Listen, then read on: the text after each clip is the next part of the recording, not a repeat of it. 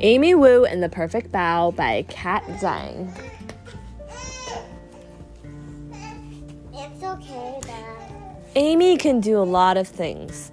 She can brush her teeth, she can tie her shoe, she can even do both at once, sort of. But there's one thing Amy cannot do. She cannot make the perfect bow. Sometimes they come out too small, sometimes they come out too big.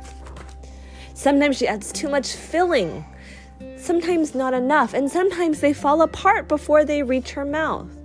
Amy's mom and dad make a perfect bow. So does her grandma. So does your grandma. Their bow are soft and fluffy and so delicious. Amy could eat them all day. Sometimes she does. She loves eating baozi. The perfect bow plan. So she's got a plan she's going to do, okay? Today, Amy's going to do it. She's going to make the world's most perfect bow. Bow making is an all-day event. Amy's dad starts in the morning, mixing together the ingredients for the dough. Then it's time to knead. He pushes the dough. He punches the dough. Amy gives it a try, too. Punch. They leave the dough to rise. Does Daddy do that with his sourdough? Yes. Amy keeps an eye on it, just in case. Lala does that with her baozi. It grows bigger and even bigger.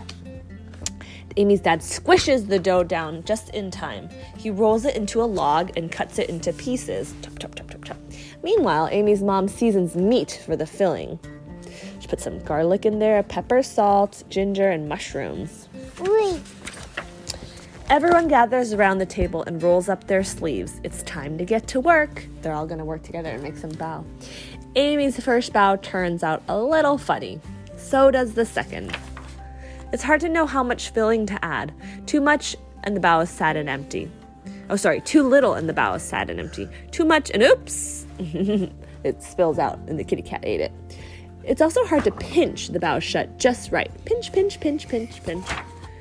Amy watches her mom make the perfect bao. She watches her dad make the perfect bao, and her grandma too. They all try to teach her. Roll out the dough like this, says Amy's dad. Use just enough filling, says Amy's mom. Pinch, says Amy's grandma. But Amy's bao just aren't the same. They're too empty or too fat. They have holes in them. They leak. Maybe today won't be the day after all. Maybe Amy just can't make a perfect bao. Then Amy has an idea. The pieces of dough were cut by grown-up hands. But Amy's hands are very small. She whispers her idea into her grandmother's ear. Amy's grandma cuts each piece of dough into 2 smaller pieces. Amy-sized pieces. Now they fit perfectly in Amy's hands. Carefully, Amy rolls the dough so it's thicker on the inside and thinner at the edges. She adds just the right amount of filling as she pinches it shut. And there it is, Amy's perfect bao. She makes another and even more after that. She's a bao-making master. Soon all the dough and filling are gone. Everyone is tired, but they're not done yet. Amy's grandma boils a big pot of water.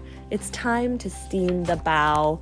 Amy keeps an eye on the steamer just in case. All her perfect bao and all the imperfect ones too are snug inside. The bao are done. Amy's mom lifts the lid and off the steamer and whoosh, out comes a puff of steam. Amy can't see anything at all. The steam clears. There are Amy's perfect bao. They're not too big. They're not too small. They have just the right amount of filling and they do not leak. They're soft and fluffy and so delicious. Oh, Amy. She's full of.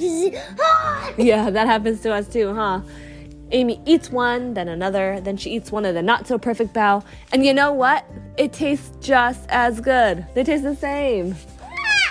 Even though it doesn't look perfect, right? And look, at the end, she's bringing it for her lunch.